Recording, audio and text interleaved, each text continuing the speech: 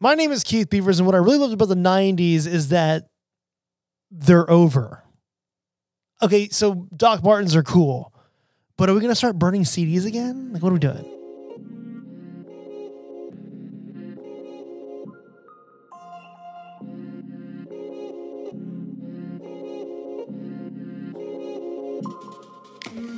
What's going on, wine lovers? From the VinePair Podcast Network, this is Wine 101, and my name is Keith Beavers. I'm the tasting instructor of VinePair. And how you doing? So today we're talking about Beaujolais. I'm sure you've heard of it. You may have actually enjoyed it. You may know something called Beaujolais Nouveau. We'll get into it. But today's the day we're going to really understand Beaujolais. That rhymed. This episode's sponsor of Wine 101 is Talbot Vineyards, home of the legendary Sleepy Hollow Vineyard. Sounds mysterious, right? Sleepy Hollow is famous for producing acclaimed Chardonnay and Pinot Noir. Okay, now this is where it gets weird. Every day the vineyard gets shrouded in cooling fog from the Pacific Ocean. But it's all good. The grapes ripen more slowly and end up packed with concentrated flavor and color. To try Talbot Vineyards wine, follow the link in the episode description to barrelroom.com. So I know that you guys have heard of Beaujolais because one of the most popular wines in America for a time was a wine called Beaujolais Nouveau. And if you don't know what that is, that's because this was a big deal in the 80s and then it kind of fizzled out in the 70s and the 80s, and it kind of fizzled out in popularity in the 90s. So if you don't know what Beaujolais Nouveau is, don't worry, we're going to get into it. But for those of you who do know what Beaujolais Nouveau is, you may not know about the entire region of Beaujolais, because when Beaujolais Nouveau was marketed to us, that's all it was marketed to us as, an easy drinking red wine. Get ready. This is going to be awesome. Chill it down. Yay. And the region itself, I don't know if it ever got the love it deserved, because today we're finally starting to see the entire region being celebrated in our market. So it's time to get nice with Beaujolais. Before we get started, I'm going to mention a process in this episode called carbonic maceration. And unfortunately, I won't be able to go into the details of it, but I did an episode on it in season 2.5, episode 15. So go ahead and give that a listen. Also, even though this wine region's close to, or even considered sometimes part of the greater Burgundy area, I won't be getting into Burgundy, but if you want a good, well-rounded Burgundian brain knowledge, check out season 1, episode 17, and that'll get you started. So, okay, let's do this. South of the Burgundy region, there is a wine region called Beaujolais. This region, south of Burgundy, has almost 400,000 acres of land under vine and is made up of about 100 communes. And because it is south of Burgundy, it also takes advantage of the hills of the Central Massif. It's just south of Burgundy. So it's doing the same thing. The topography is going to be different, but it's on that massif. And the thing is, when that massif, all the way in the southern part of France, there's a town called Marseille, a city called Marseille. From Marseille all the way up through that eastern part of the massif, going up through Burgundy, there was an old ancient Roman trading road. So wine and vines have been in this area for quite some time. Again, go ahead and listen to the Burgundian episode. And of course, after the Romans came and went, there were vines there. So now we're in the Middle Ages. So of course, like everything in Europe, enter the monks. The monks are there from the Middle Ages. They're actually starting to maintain vineyards, plant vineyards, cordon them and everything. And this is sort of the beginning of the monk thing. You know, this is just south of Burgundy. So Burgundy was right there. It was all happening at once. And throughout the Middle Ages, Beaujolais was considered a southern neighbor of Burgundy with all the dukes and stuff happening up there. And Beaujolais was actually a province that is sort of now in the southern Rhone department, but there is the town of Béjus, which is the capital of this province. So that's how the Beaujolais name is still around, because of that landmark at this time. And prior to the 14th century, you had all different kinds of varieties being grown in this area. There was Gouais Blanc, there was Pinot Noir, there was Chardonnay, there was Pinot Blanc, there was Pinot Gris, there was Gamay. But at the time they called it Gamay. But if you listen to the Burgundy episode, you know that a lot of noble people loved Pinot Noir and eventually Chardonnay, to the point that in the 14th century, towards the end of the 14th century, Philip the Bold, who was in charge at that time, put out an edict, and get this, quote, "a very bad and disloyal variety called Gamay, from which come abundant quantities of wine. And this of Gamay is such a kind that it is very harmful to human creatures. So much so that many people who had it in the past were infested by serious diseases, as we've heard. Because said wine from said plant of said nature is full of significant and horrible bitterness. For this reason, we solemnly command you, all who have said vines, said Gamay, to cut them down, to have them cut down, wherever they may be in our country within 5 months." This is an OG, old school misinformation campaign. And such is the fate of the Gamay variety, in that this is the first time we see Gamay in documentation. So the first time this grape was ever documented is when a ruler said, "Get it out of here, because I tell you, it's dangerous for you," even though it's not. And in doing this would successfully eradicate Gamay from the Burgundy region. And as we've talked about over the past few seasons we've had here, grapes move all around. Gamay ended up going around and making its way, east and into the Loire Valley and stuff.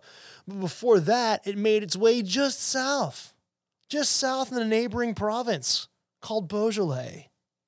And I'm pretty sure Phil the Bold didn't know what he was doing, but what he did do in eradicating Gamay from Burgundy is he brought it to its actual spiritual home.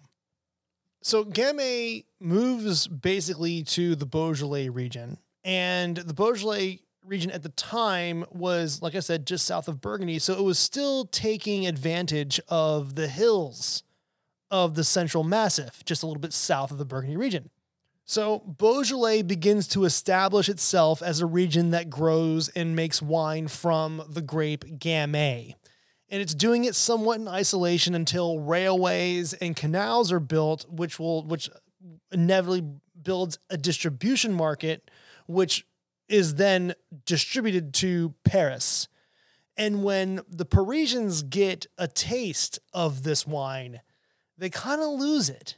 And demand becomes more and more, so that this little region just south of Burgundy starts to move south and expand all the way to the bustling town of Lyon.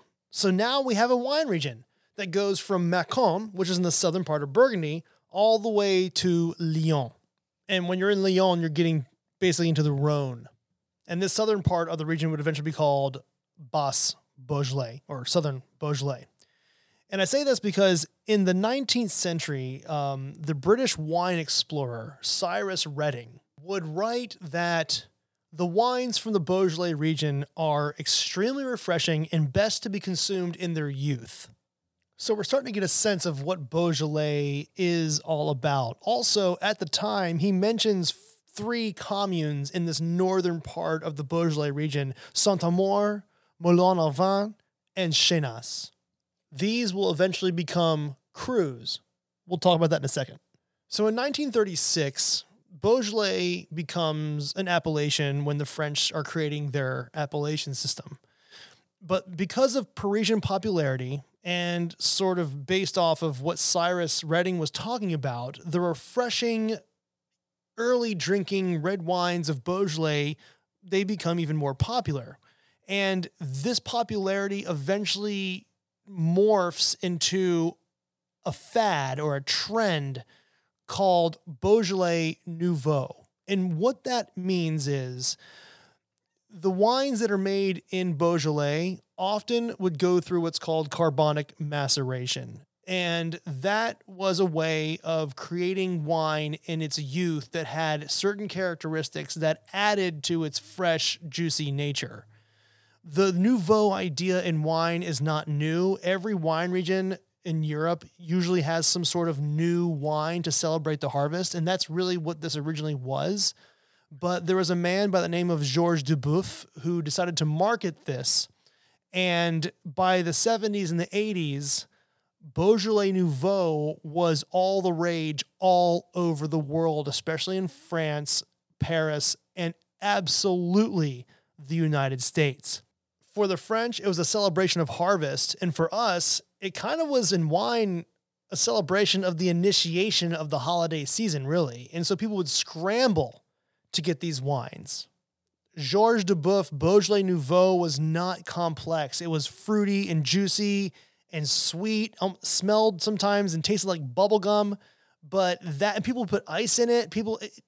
It was a crazy fad that fizzled out almost completely by 1992. But because of the popularity of this, I keep on saying popularity, but because of the craze we had here of this wine, the entire region was really making wine with carbonic maceration. So even up in the northern part of Beaujolais, where the soils and the elevations were different, more variant, poorer soils, really great for Vitis vinifera vines, especially Gamay, because it was born there.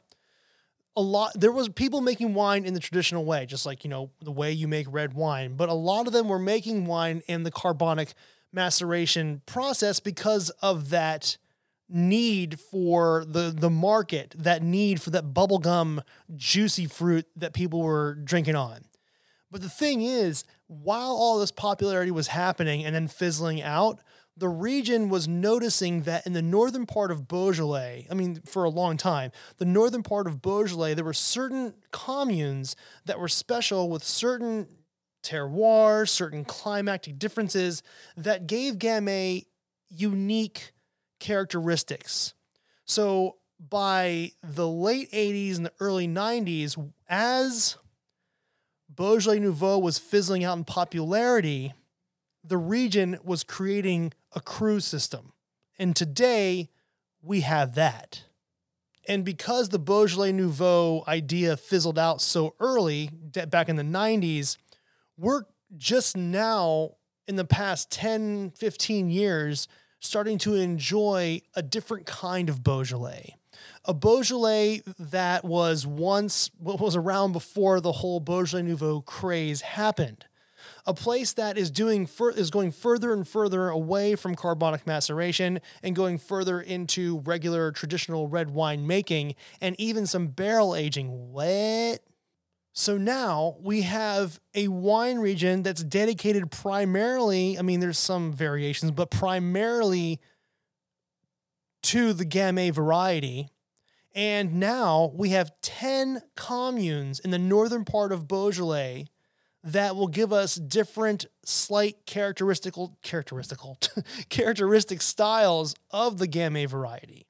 And even though these communes are more, quote unquote, let's call them serious Gamay, it's undeniable that even within this sort of more serious commune cru system, that Beaujolais is always going to be somewhat light and refreshing. Jancis Robinson, the Jedi wine master, puts it really well. Quote, "Early drinking Beaujolais at its best provides a yardstick for all of the world's attempts to put red refreshment in a bottle. Being a wine that is essentially flirtatious with a juicy aroma, which combined with its promise of appetizing acidity is sufficient to release the gastric juices before even a mouthful of the wine has been drunk." Unquote. Maybe rewind that and listen to it again. That just sums it up perfectly, because Beaujolais Nouveau is still around, and actually some winemakers are doing it in a style that's a little more focused than Georges Duboeuf did on that mass market-ish. But even the most focused small production Beaujolais is going to vibe like that. So this is how it's going to break down on the American market for all y'all out there, because it's time to start getting into Beaujolais, whether it's summer, whether it's spring. I mean, all 4 seasons. Actually, Beaujolais for Thanksgiving, forget about it. It's absolutely almost perfect. So this is how it breaks down. The thing is, about half of wine made in the entire region is sold as just Beaujolais. And it's going to be inexpensive, and it's going to be more towards that sort of Beaujolais Nouveau style, even though it may not be Beaujolais Nouveau, but that usually comes from that flatter Boss Beaujolais region. And it's not going to be very 100% representative of the other areas we're about to talk about. Okay, let's see if I can get all this in, because the northern half of Beaujolais, this is the rockier, hillier, poor soils, diverse soil compositions from commune to commune. And from north to south in that upper half are 10 communes that are now crus. Saint-Amour, Julianas, Chenas, Fleury, Morgon, Regine, Bruy, and Côte de Bruy.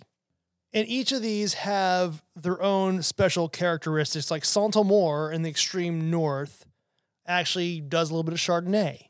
Then Julianas, which is just south of that, they don't do Chardonnay, they only do Gamay, but this Gamay has some backbone to it, some good acidity because of those poor soils. Moulin-à-Vent, which is one of the most famous of the 10 crus, one of the oldest areas that was recognized for awesome wine, actually has in the category of light red wines, it actually has more concentration, and they actually have some heft to them, sometimes a little bit meaty, a little bit spicy.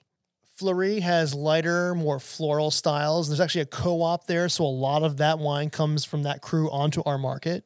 Then you have Morgon, which is one of the largest of the crus, and again, they have wines that are a little more dense. There's actually an area in that commune or that cru that has a certain kind of blue stone rock that is an ex-volcanic rock in the center of this cru, and it makes very special wine. It's called Côte de Py, P-Y. The thing is, every cru has something special to offer. And wine lovers, this is a very exciting region for us to explore. I mean, you get to go to wine shops and try a wine from 10 crus. That's 10 Beaujolais. And you get to taste every single one and maybe either take mental notes or just put notes on paper just to kind of get a sense of why they're different from one another. Get a Fleury, taste it, enjoy it, like think about it. Then get a Morgon and go, oh my gosh, so different, but in the same wine region. And then you can even go within the communes and try producer to producer, and they will also have slight differences. It's a beautiful, very cool region with very refreshing and sometimes not age-worthy. These wines don't age, just so you know. They're not going to age. I mean, some maybe 10 years, maybe, but that's maybe 15. But that's not, and that's fine. And there's a lot of winemakers in this part, in Beaujolais, that are trying to get to that point where they're going to take Gamay and they're trying to make it age and all that. But for us, for you to get involved and to enjoy Beaujolais, all you got to do is go to a wine shop that you trust and start asking from cru to cru to cru and give them a try and see what happens. Okay, there was my crash course on Beaujolais. I really hope it got you guys excited to go out and get some of these wines because they're really, really awesome. And as always, if you dig them, take a shot. VinePair Keith is my Insta. Let me know. VinePair Keith is my Insta. Rate and review this podcast wherever you get your podcasts from. It really helps get the word out there. And now for some totally awesome credits. Wine 101 was produced, recorded, and edited by yours truly, Keith Beavers, at the VinePair headquarters in New York City. I want to give a big old shout out to co-founders Adam Teeter and Josh Mallon for creating VinePair. And I mean, big shout out to Danielle Grinberg, the art director of VinePair, for creating the most awesome logo for this podcast. Also, Darby Seaside for the theme song. Listen to this. And I want to thank the entire VinePair staff for helping me learn something new every day. See you next week. E&J Gallo Winery is excited to sponsor this episode of VinePair's Wine 101.